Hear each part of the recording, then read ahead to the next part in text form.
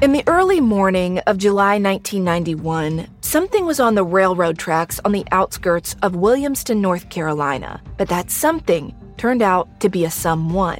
Why was he there? I'm investigative journalist Delia D'Ambra, and over the past year, my investigation for the latest season of my show Counterclock has plunged me into the details of a mystery so big and so bizarre that it feels like fiction, but it's not. It's reality. And the reality is that while my investigation started as a look into one man's suspicious death, what I uncovered is a web of small-town secrets, a string of other crimes, missing people, and so many other suspicious deaths. These are all things that I think many have tried to keep hidden. Do not go looking for answers. I've had to rethink everything I thought I knew about where I'm from. That somebody is somebody's, plural. Listen to Counterclock Season 6 now, wherever you're listening. Hi, I'm Cyndi Lauper. My scalp was covered with psoriasis. Felt like I was trapped between a rock and a hard place. Then I started Cosentyx. Cosentyx secukinumab is prescribed for adults with moderate to severe plaque psoriasis 300 milligram dose. Don't use if you're allergic to Cosentyx. Before starting, get checked for TB, serious allergic reactions, severe skin reactions that look like eczema, and an increased risk of infections, some fatal, have occurred. Cosentyx may lower ability to fight infections, so tell your doctor if you have an infection or symptoms like fevers, sweats, chills, muscle aches, or cough, had a vaccine or plan to, or if IBD symptoms develop or worsen. Learn more at Cosentyx.com or 1-844-COSENTYX. Cosentyx works for me. Ask your doctor about Cosentyx. Tired of fighting your kids to make their bed? Say hello to Betty's. The unique design lets your kids make their bed with just a zip.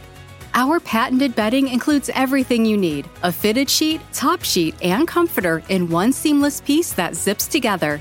Kids love the feeling of accomplishment when they can make their bed by themselves every day. Make your mornings easier and visit Beddys.com. That's BEDDYS.com.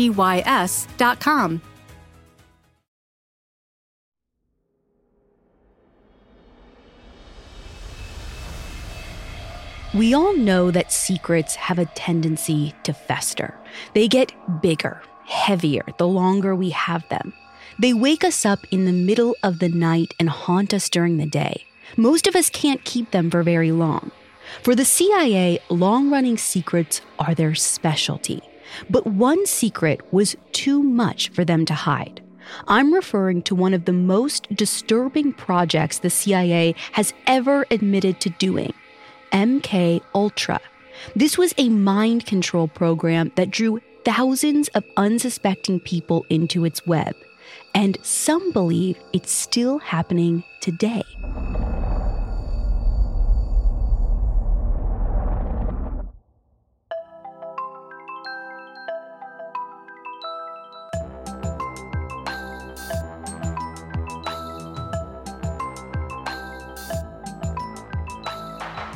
This is Supernatural, a Parcast original, and I'm your host, Ashley Flowers. Every Wednesday, I'll be taking a deep dive into a real unexplained mystery to try and figure out the truth. You can find all episodes of Supernatural and all other Parcast originals for free on Spotify. And if you like what you're hearing, reach out on Facebook and Instagram at Parcast and Twitter at Parcast Network. This week's episode is about MK Ultra, a CIA mind control program that conducted drug tests on unwitting subjects. Some were damaged for life, some were killed. A CIA scientist fell to his death just as this program was getting off the ground. But who or what caused him to fall has always been a mystery. We'll have that and more coming up. Stay with us. I'm Cyndi Lauper. My psoriasis was all over, even on my scalp, which may mean 4 times the risk for psoriatic arthritis. But Cosentyx works on both. Cosentyx secukinumab is prescribed for adults with moderate to severe plaque psoriasis 300 milligram dose and adults with active psoriatic arthritis 150 milligram dose. Don't use if you're allergic to Cosentyx. Before starting, get checked for TB, serious allergic reactions, severe skin reactions that look like eczema, and an increased risk of infections, some fatal, have occurred. Cosentyx may lower ability to fight infections, so tell your doctor if you have an infection or symptoms like fevers, sweats, chills, muscle aches, or cough, had a vaccine or plan to, or if IBD symptoms develop or worsen. Learn more at Cosentyx.com or 1-844-COSENTYX. Ask your doctor about Cosentyx. At 2:30 in the morning on November 28, 1953, a man jumped out of a window at the Hotel Statler in New York City. The night manager runs outside. He sees the man on the ground, still alive and trying to talk. He looks up to see which floor he'd fallen from and realizes there's a broken window on the 10th floor. It looked as if the man had crashed right through it. The manager leans in close to make out what the man is saying, but it's too late. The man takes one last breath and dies.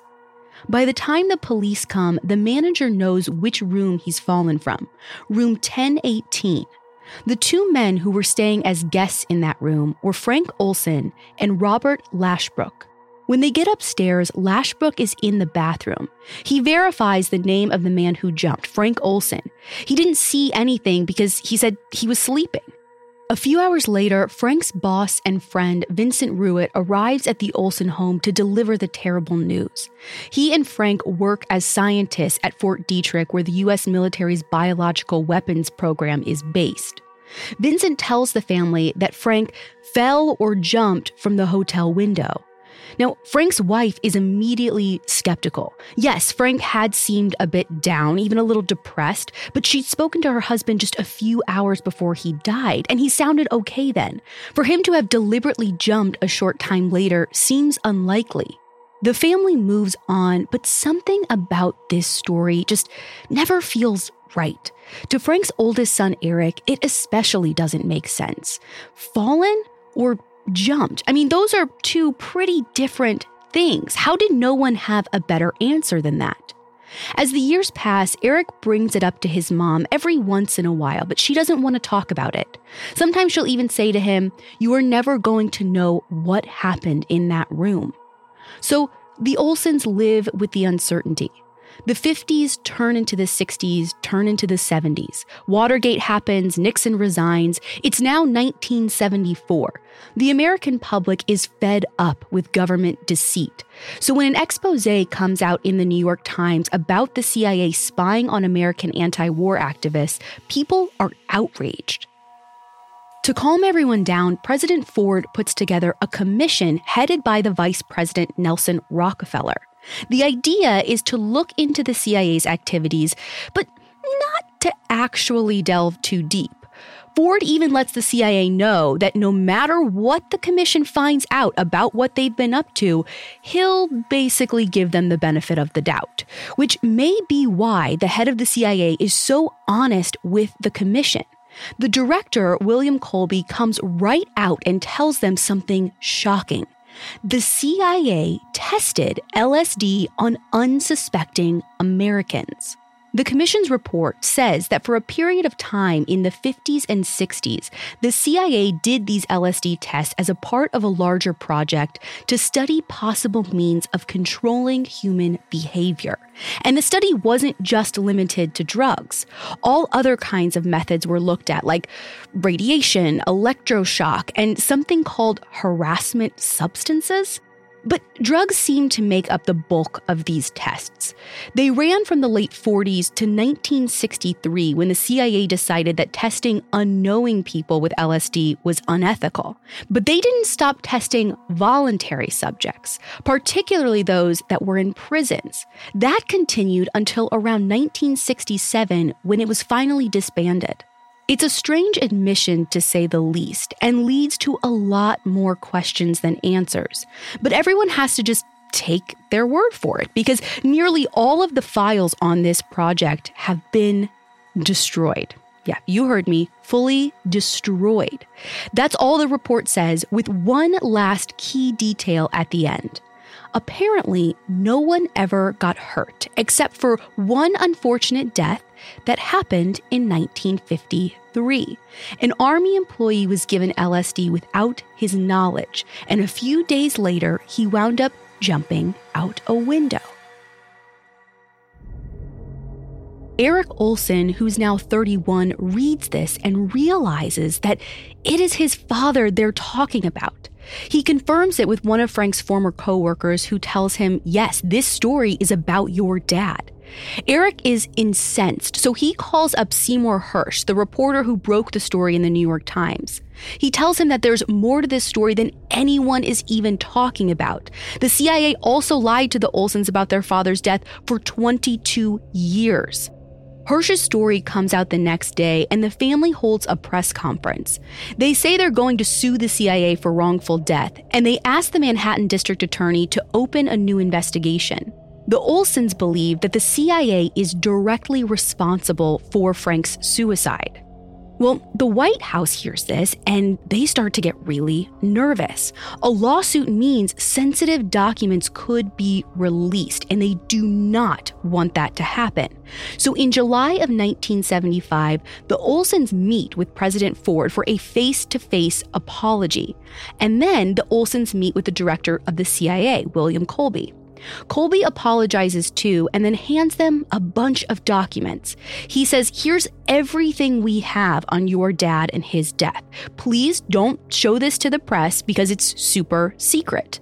So the Olsons go home excited to finally know all of the facts.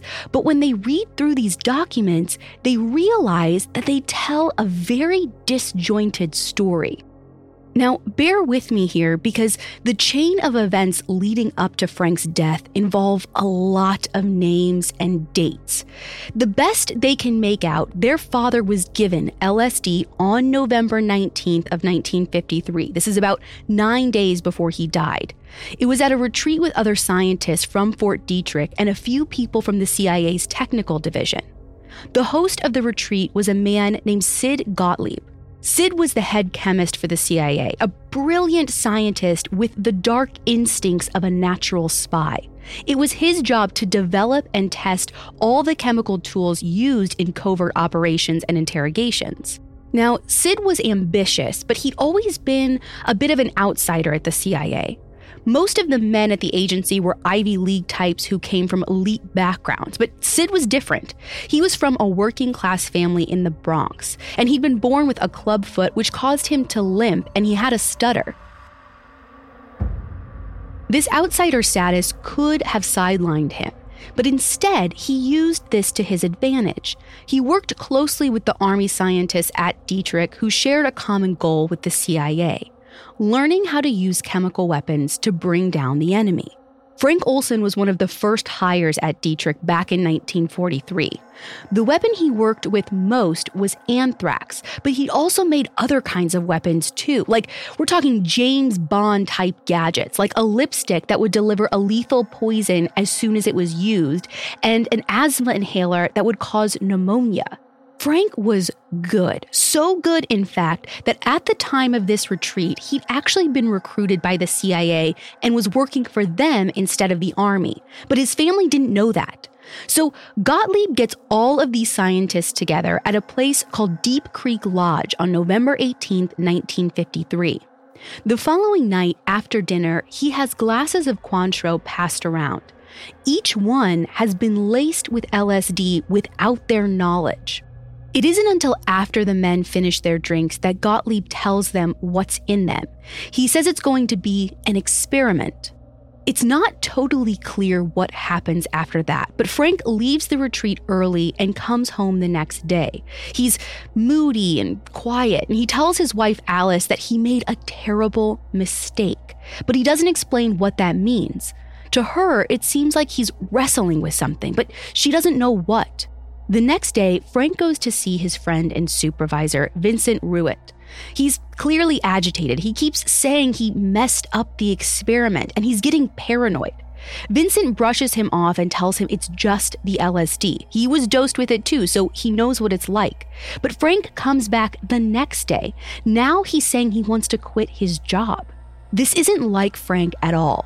So Sid Gottlieb sits down with him and tries to get a handle on what's happening. But whatever happened in that conversation, Gottlieb is so alarmed that he orders Frank to be taken to New York to see a psychiatrist, Dr. Harold Abramson. Now, Dr. Abramson isn't just any doctor. He's on the CIA's payroll. So at the least, that's a conflict of interest when the patient is a disgruntled CIA employee. But Frank does what he's told. He goes up to New York with Vincent and another colleague, Robert Lashbrook. Frank talks to Dr. Abramson, and then after that, they bring him to see a magician to hypnotize him, which sounds a little bit weird, but hypnosis was one of the CIA's favorite interrogation tactics. Clearly, they were trying to get some kind of information out of him, but it's hard to say exactly what. All the while, Frank is only getting more and more paranoid. He keeps asking his colleagues to let him go so he can just disappear. He spends the whole night wandering around Manhattan and throws away his wallet and ID. So the next day, they bring Frank back to Maryland. Before they take him home, though, they stop by Robert Lashbrook's apartment. Gottlieb comes over and talks to Frank again. And whatever happened, he decides that Frank needs to be sent back to New York to see Dr. Abramson again. So Frank goes back to New York, and this time Robert Lashbrook is the only one who goes with him. Dr. Abramson is able to convince Frank that he should spend some time in a mental hospital to get some proper help. And after this, Frank seems to calm down. By almost any account, he's fine. That night, he goes to bed, he's quieted down, he's even almost resigned.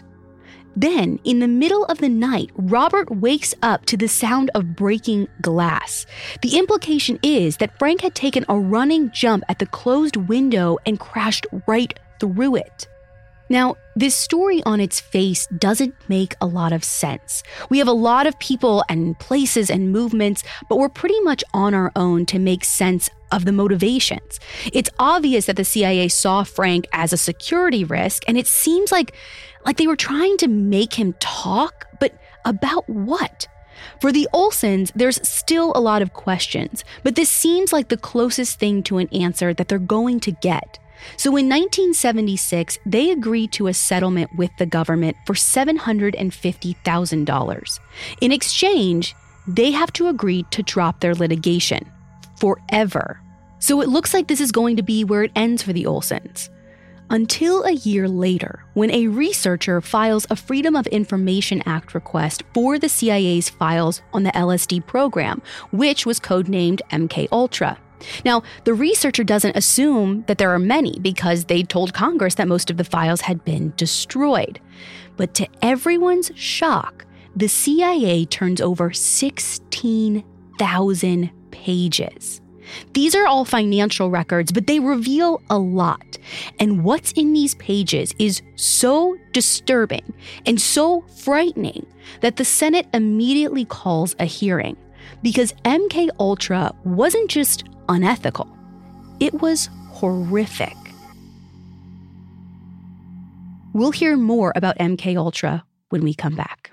I'm Cyndi Lauper. My psoriasis was all over, even on my scalp, which may mean 4 times the risk for psoriatic arthritis. But Cosentyx works on both. Cosentyx secukinumab is prescribed for adults with moderate to severe plaque psoriasis 300 milligram dose and adults with active psoriatic arthritis 150 milligram dose. Don't use if you're allergic to Cosentyx. Before starting, get checked for TB, serious allergic reactions, severe skin reactions that look like eczema, and an increased risk of infections, some fatal, have occurred. Cosentyx may lower ability to fight infections, so tell your doctor if you have an infection or symptoms like fevers, sweats, chills, muscle aches, or cough, had a vaccine or plan to, or if IBD symptoms develop or worsen. Learn more at Cosentyx.com or 1-844-COSENTYX. Ask your doctor about Cosentyx. Tired of fighting your kids to make their bed? Say hello to Betty's. The unique design lets your kids make their bed with just a zip. Our patented bedding includes everything you need: a fitted sheet, top sheet, and comforter in one seamless piece that zips together. Kids love the feeling of accomplishment when they can make their bed by themselves every day. Make your mornings easier and visit Beddys.com. That's BEDDYS.com. Now back to the story. The financial records released about MKUltra turn out to be loaded with sordid details. For one, the sheer size of this program is staggering. The CIA had over 80 institutions working for them. I mean, we're talking hospitals, prisons, research centers. And more than half of them were at colleges or universities, and prestigious ones like Georgetown and Stanford. MKUltra turns out to be a code name for about 149 different studies on the human mind. Some of them involved LSD, some of them involved hypnosis, sensory deprivation, isolation, electroshock therapy, and induced sleep. The people being tested were clearly chosen with one thing in mind: their vulnerability. These were people who wouldn't complain. Prisoners, psychiatric patients, inmates at mental hospitals, and in some cases, people with terminal cancer. And the subjects weren't the only ones who were unwitting. The doctors and psychiatrists running these tests also didn't know who they were working for because the CIA used shell companies as fronts. But all of these studies had the same purpose: to find a way to control the human mind. But why? Like so many things that happened during the Cold War, the answer is because the Soviets were doing it, or at least that's what everyone thought. After the Korean War ended in 1953, some of the American soldiers who'd been captured as prisoners of war by North Korea didn't want to come home. Some of them said they'd switched sides and embraced communism. The only way the US was able to make sense of this was that the communists had obviously brainwashed them, because that's clearly such an easy thing to do, right? Now, American forces had captured a lot of prisoners since World War II. Ex-Nazis, refugees, Russian agents, they were all being held in safe houses overseas and interrogated. Since these safe houses were in places like Germany and South Korea, the CIA could operate there outside of US law.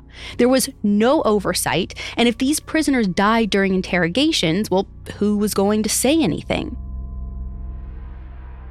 So the CIA decided to use these safe houses as a testing ground for a bunch of drug experiments. They assume the Soviets have already developed some sort of drug that makes brainwashing easier, and they want to find the same thing, something that will make minds more pliable, more open to programming. They test every drug they can think of: cocaine, mescaline, marijuana, stimulants, downers. And then, finally, the CIA finds its wonder drug: LSD. LSD was created in a Swiss lab back in 1938. By 1943, scientists had discovered that it could produce hallucinations. The CIA started using it in their interrogations in the safe houses, but also in experiments involving regular people, some of whom are aware of the test and some who aren't. What they find is that LSD is really unpredictable. For some people, it makes them more inhibited. With others, it actually can make them incredibly confident. And others almost end up having breakdowns. So they decide early on that it's not going to be that useful as a way to make people talk. But Sid Gottlieb thinks LSD is the key to controlling the mind. He thinks it may be strong enough and powerful enough to dissolve the mind completely. This way, the person will be more susceptible to other ideas or brainwashing.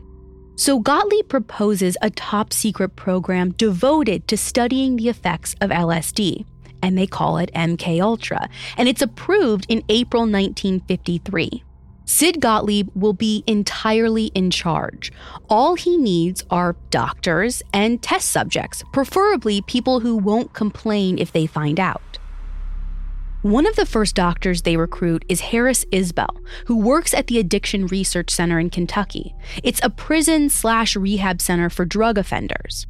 Dr. Isbell gives these men massive amounts of LSD, so much that at least one of them says that he might go permanently insane if he has to have it again. But Dr. Isbell knows how to get these men to do anything. He just bribes them with heroin, which he's supposed to be helping them kick. At one point, he puts 7 men in isolation and gives them LSD every single day for 77 days. And some of them he's giving 4 times the regular dose. The same thing is going on at the Atlanta Federal Penitentiary. A doctor named Carl Pfeiffer is doing experiments on inmates to see how much LSD it takes to make someone psychotic. But he tells the inmates that the tests are for a new drug to cure schizophrenia. The Atlanta inmates were also given enormous amounts of LSD every day, but they were given it for 15 months. One of the men who lived through this was the gangster Whitey Bulger, who wrote about the experience in his journals. The visions he had every day were violent and terrifying. He'd seen things change shape before his very eyes. He'd become paranoid and unable to sleep. In the end, he barely escaped with his sanity. 2 of the inmates actually did become psychotic. Possibly even worse than this were experiments done at a hospital in Montreal, Canada, under a doctor named Ewan Cameron. Cameron was doing cutting-edge work on schizophrenia, but his methods were pretty extreme. First, he'd cut off his patients' senses, such as sight and hearing and touch. Then he'd feed them enough drugs that they'd almost be in a coma. After they'd been in this state for days or even months, he'd give them electroshock treatments that were 30 to 40 times the average voltage. He followed this by putting them in solitary and feeding them hardly anything but LSD. Finally, he'd attach helmets with earphones to their heads and play taped phrases and noises on a loop. Things like, "My mother hates me," just over and over and over. The idea was to remove negative thoughts from the mind, but by the end of these treatments, people were completely broken down. I mean, they couldn't feed themselves, they couldn't use the toilet, they were cared for in sleep rooms like babies, except this was a state that they'd never grow out of. Well, apparently, Sid Gottlieb at the CIA really liked the sound of all of this. It was the closest thing to brainwashing that he'd come across. In 1957, they started paying Cameron to do the same experiments for them, and they funded him through a shell company called the Society for the Investigation of Human Ecology. At least 100 patients were put through this torture in the name of the CIA, and most of them were women who were seeking treatment for mild problems like anxiety and postpartum depression. The whole point was to see if after people's minds were wiped clean, they would be able to implant a new personality inside of them. But this doesn't seem to have ever been successful. Years later, an ethics committee would say that these treatments were on the same scale as Nazi medical atrocities. In some follow-up studies on Cameron's patients, it was found that they'd literally lost months and sometimes years of their memory. And yet, Cameron was a lauded doctor. When he started working with the CIA, he was quite literally the president of the American Psychiatric Association and the Canadian Psychiatric Association. Apparently, the fact that his research was a complete failure didn't seem to have blemished his record. But Gottlieb wasn't just interested in testing prisoners or those seeking mental help. He wanted to see the effects of LSD on ordinary people in normal social situations. So he hit on the idea of safe houses here in America. But these weren't like the torture chambers in Germany. These were like groovy apartments in New York and San Francisco. Starting in the summer of 1953, CIA agents would actually lure people off the streets of Greenwich Village and into an apartment on Bedford Street, where they'd be given LSD without their knowledge. Then another agent would film them behind a two-way mirror. They used a narcotics detective to run these houses, and most of the people they brought in were connected in some way to the underworld of drugs and vice. If they realized that they'd been drugged, they weren't likely to go to the police. In San Francisco, the CIA added an extra element: sex workers. These women would target men thought to have classified information and then try to get them to reveal it during sex. The agency was interested in exactly when a man would talk during sex. Needless to say, this was all filmed behind a two-way mirror as well. Then there were the research institutes on college campuses, which didn't quite go the way the CIA expected. Students were recruited for experiments involving LSD. Eventually, they began talking about this drug and word spread. The researchers even began using it themselves. By the early 60s, LSD had reached nearly every college campus in the country. Ken Kesey, an author who was one of the biggest proponents of LSD, had been an early test subject for MKUltra at Stanford. Another Stanford test subject, Robert Hunter, wound up writing songs about LSD for the Grateful Dead. Maybe the most famous LSD enthusiast of all time, Timothy Leary, gave the CIA full credit for bringing the drug to young people and starting the counterculture movement of the 60s. Throughout all of this, there seemed to be one problem. Mind control wasn't working. Destroying a mind was easy. Controlling it was something else entirely. But Sid Gottlieb didn't give up. MKUltra was his baby. But in 1972, the Watergate scandal forced the CIA to rethink this secret program. What if they couldn't keep the files on Ultra hidden? People would be incensed. So the director of the CIA at the time, Richard Helms, ordered all the files on MKUltra destroyed. Sid Gottlieb carried out that order. Then he decided to take an early retirement. Gottlieb had always lived two lives. At work, he came up with ways to torture and kill, but at home, he cared for goats and chickens, ate yogurt, and raised his children to be spiritually inclined. It's hard to know exactly what motivated him, but when he retired, it seems he wanted to leave his life in Washington behind. In 1973, he and his wife sold all of their possessions and set sail for India, where they worked at a leper hospital.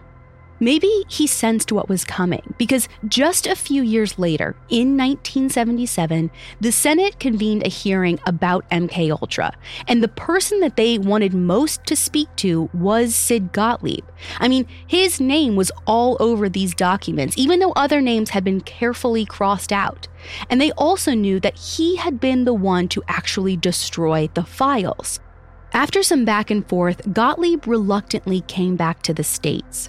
He got a lawyer and arranged to have immunity. He knew that Frank Olson's death was almost certainly going to come up, and he wanted to be ready. During the hearings in September 1977, his talent for technical doublespeak served him well. When he spoke, nobody could really understand him. When questions got too pointed, he claimed that his memory was just fuzzy.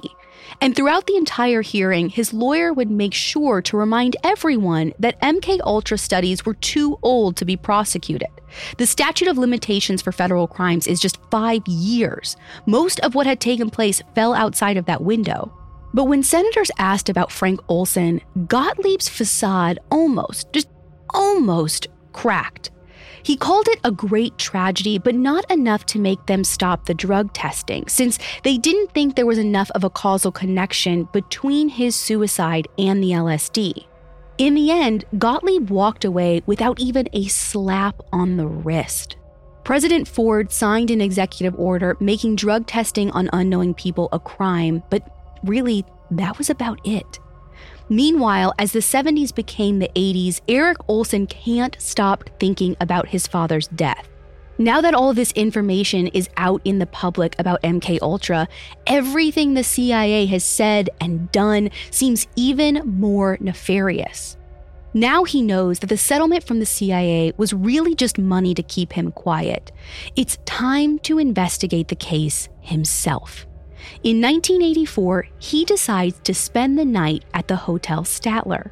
He checks into the same exact room that his father stayed in, and right away he sees that the room is way too small for anyone to take a running jump with enough momentum to crash through a closed window. Plus, the window sash is too low for him to have jumped out. He must have dived. And why would someone dive through a pane of glass? The only possibility that makes sense is that he was pushed, which means this was no drug test gone wrong or even suicide. This was murder. When we come back, we'll learn more about Frank Olson's death. Hi, I'm Cyndi Lauper. My scalp was covered with psoriasis, which could lead to psoriatic arthritis, but Cosentyx treats both. Cosentyx secukinumab is prescribed for adults with moderate to severe plaque psoriasis 300 milligram dose and adults with active psoriatic arthritis 150 milligram dose. Don't use if you're allergic to Cosentyx. Before starting, get checked for TB. Serious allergic reactions, severe skin reactions that look like eczema, and an increased risk of infections, some fatal, have occurred. Cosentyx may lower ability to fight infections, so tell your doctor if you have an infection or symptoms like fevers, sweats, chills, muscle aches, or cough, had a vaccine or plan to, or if IBD symptoms develop or worsen. Learn more at Cosentyx.com or 1-844-COSENTYX. Cosentyx works for me. Ask your doctor about Cosentyx. Tired of fighting your kids to make their bed? Say hello to Betty's. The unique design lets your kids make their bed with just a zip. Our patented bedding includes everything you need: a fitted sheet, top sheet, and comforter in one seamless piece that zips together. Kids love the feeling of accomplishment when they can make their bed by themselves every day. Make your mornings easier and visit Beddys.com. That's BEDDYS.com. Now back to the story. When Erik Olson starts to reinvestigate his father's death in the early 80s, one of the things that he does is go through his dad's passport. He sees that his father went to Germany during the summer of 1953 when the CIA was doing some of their most intense experiments on foreign prisoners. Erik starts to believe that his father witnessed a terminal experiment done with drugs that he was developing, and he started to have second thoughts. Then, Erik learns from an English journalist that his father complained about these experiments. He told a colleague in British intelligence that he thought the US was going too far. So when Frank Olson was brought to that retreat and given an LSD-laced drink, it wasn't just an experiment. It was a test, an opportunity for him to recant, to say that he was sorry and still on board with the mission. But it doesn't seem that he did this. This might be why he felt he'd made a terrible mistake, as he told his wife. He knew what they were trying to do when they gave him the drug. To fill in some of the blanks, Erik decides to go visit all the men who'd been with his father during those last days. He wants to see if any of them will break and admit to foul play. He goes to see Robert Lashbrook, the man who escorted him to New York, took him to see the psychiatrist, and shared a hotel room with Frank the last night that he was alive. Lashbrook repeats the same story, except this time he lets it slip that Gottlieb was in New York the entire time. That doesn't make sense because Gottlieb was supposed to have stayed in Washington. So Erik goes to see Gottlieb himself. At this point, the ex-spy master has totally reinvented himself. He's become a busy volunteer teaching children with learning disabilities and helping out at a local hospice. But he is still a master of manipulation. He answers the door with a little joke, saying how he had a dream that Erik had a gun and wanted to shoot him. Erik's taken aback. He assures Gottlieb that he's there as a friend. They chit-chat about his father, and Gottlieb gets a little wistful. He says that he did things in his former life that he's not proud of, but he doesn't cop to anything more. Erik's just about to leave with this sense that Sid Gottlieb really did care about Frank and that he feels badly about his death. But then, Gottlieb does something strange. He takes Erik aside and asks him whether he'd ever considered joining a support group for children of suicide victims, since he seems very troubled. It's all just a little too much for Erik. Something about his demeanor makes Erik realize Gottlieb has something to hide. In 1994, 10 years after going to the Hotel Statler, Erik had his father's body exhumed. When Frank died, the family had been told that he was so wounded by the fall, the casket had to be closed. But when they dig up the body, they don't see evidence of lacerations or scratches, nothing that would fit with a body diving through a sheet of glass. A forensic pathologist does find one curious thing, though. A hematoma, or a patch of blood under the skin on Frank's temple. It's like Frank was punched before he went out the window. This would have been suspicious on its own, but then, in 1997, Erik comes across a CIA manual on assassination that had accidentally been declassified. It talks about the perfect, untraceable form of murder, a fall from a great height, after the victim is stunned by a blow to the head. Now he knows this was definitely murder. And the CIA used a method so foolproof and so easily deniable that it was actually one of their favorite tactics. And this actually sheds light on a few other mysterious deaths that happened during that time. Several influential men died in the late 40s and early 50s under unusual circumstances. In 1948, Larry Duggan, an economist who was suspected of being a Soviet spy, either fell or jumped from a 16th-story window. James Forrestal, the first Secretary of Defense, also fell out of a 16th-floor window after he was forced to resign from office. A CIA agent named James Kronthal apparently took his own life in 1953, the same year as Frank Olson. He also turned out to be a Soviet spy. These deaths have never been classified as anything but suicides. But in retrospect, it's hard not to see a certain pattern. After this, Eric went back to the Manhattan District Attorney and asked them to reinvestigate his father's death. In 1999, they were able to get the cause of death changed from suicide to something called CUPPI, Cause Unknown Pending Police Investigation. But that's as far as it went. The DA never had enough to bring a case in front of the grand jury. Still, Eric has never given up. A couple of years ago, Eric went back to see Seymour Hersh, the investigative reporter who first told the story of Frank Olson's death in the early 70s. Eric goes to see him and says basically, look, the CIA fed you a bunch of lies in 1975. The LSD test was essentially a cover-up and you fell for it.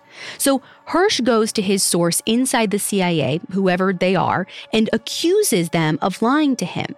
He asks, point blank, was Olson murdered? Apparently, this source located a document somewhere deep in the bowels of the CIA that says Frank Olson was murdered. He calls Hersh and says, you know what? You're right. But in a maddening twist, Hersh can't tell Eric or anyone else what the proof actually is. He says he'll expose his source if he does. So Eric Olson still doesn't have closure. His suspicion, his theory, it's all correct. He just doesn't have the proof, even after 70 years. Other victims of MKUltra have faced similar problems getting justice. Years later, 3 of the inmates who were patients of Dr. Carl Pfeiffer's in Atlanta wound up suing the CIA and its director, William Casey. They claimed that the LSD test had given them lifelong mental problems like paranoia, hallucinations, and even flashbacks, but their suit ended up being dismissed because the statute of limitations had run out. In 1980, 9 victims of Ewan Cameron and their families sued the U.S. The CIA wound up paying a total of $750,000 to plaintiffs, but they never admitted that they did anything wrong. Of course, there were a lot of people who believe that MKUltra never really ended. To them, mind control programs are very much alive and well. It's the ultimate conspiracy theory. It's possible. Ever since Watergate, our government has actually become less transparent. Just look at the Snowden files. But a secret like MKUltra, I'd like to believe that a program like that could never happen again, but we can just never be too sure. There is one strange detail that sort of makes me wonder. It's that Sid Gottlieb admitted when MKUltra was over that it had all been just a waste of time.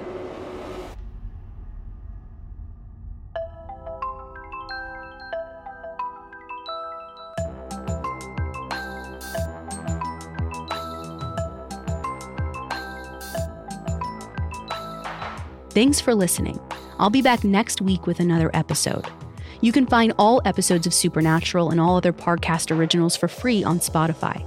Spotify has all your favorite music and podcasts all in one place, so they're making it easier to listen to whatever you want to hear for free on your phone, computer, or smart speaker. And if you like this show, follow @Parcast on Facebook and Instagram and @Parcast Network on Twitter. Supernatural was created by Max Cutler and stars Ashley Flowers and is a Parcast Studios original. It's executive produced by Max Cutler, sound designed by Carrie Murphy, with production assistance by Ron Shapiro and Carly Madden. This episode of Supernatural was written by Joanna Philbin with writing assistance by Drew Cole. To hear more stories hosted by me, check out Crime Junkie and all AudioChuck originals. Hi, I'm Cyndi Lauper. My scalp was covered with psoriasis. Felt like I was trapped between a rock and a hard place. Then I started Cosentyx.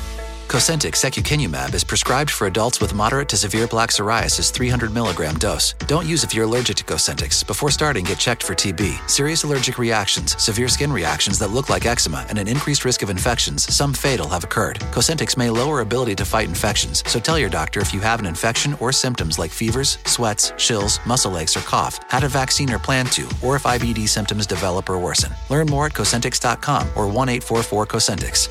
Cosentyx works for me. Ask your doctor about Cosentyx.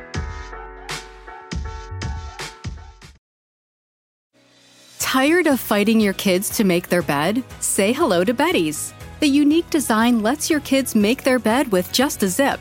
Our patented bedding includes everything you need: a fitted sheet, top sheet, and comforter in one seamless piece that zips together. Kids love the feeling of accomplishment when they can make their bed by themselves every day. Make your mornings easier and visit Beddys.com. That's BEDDYS.com.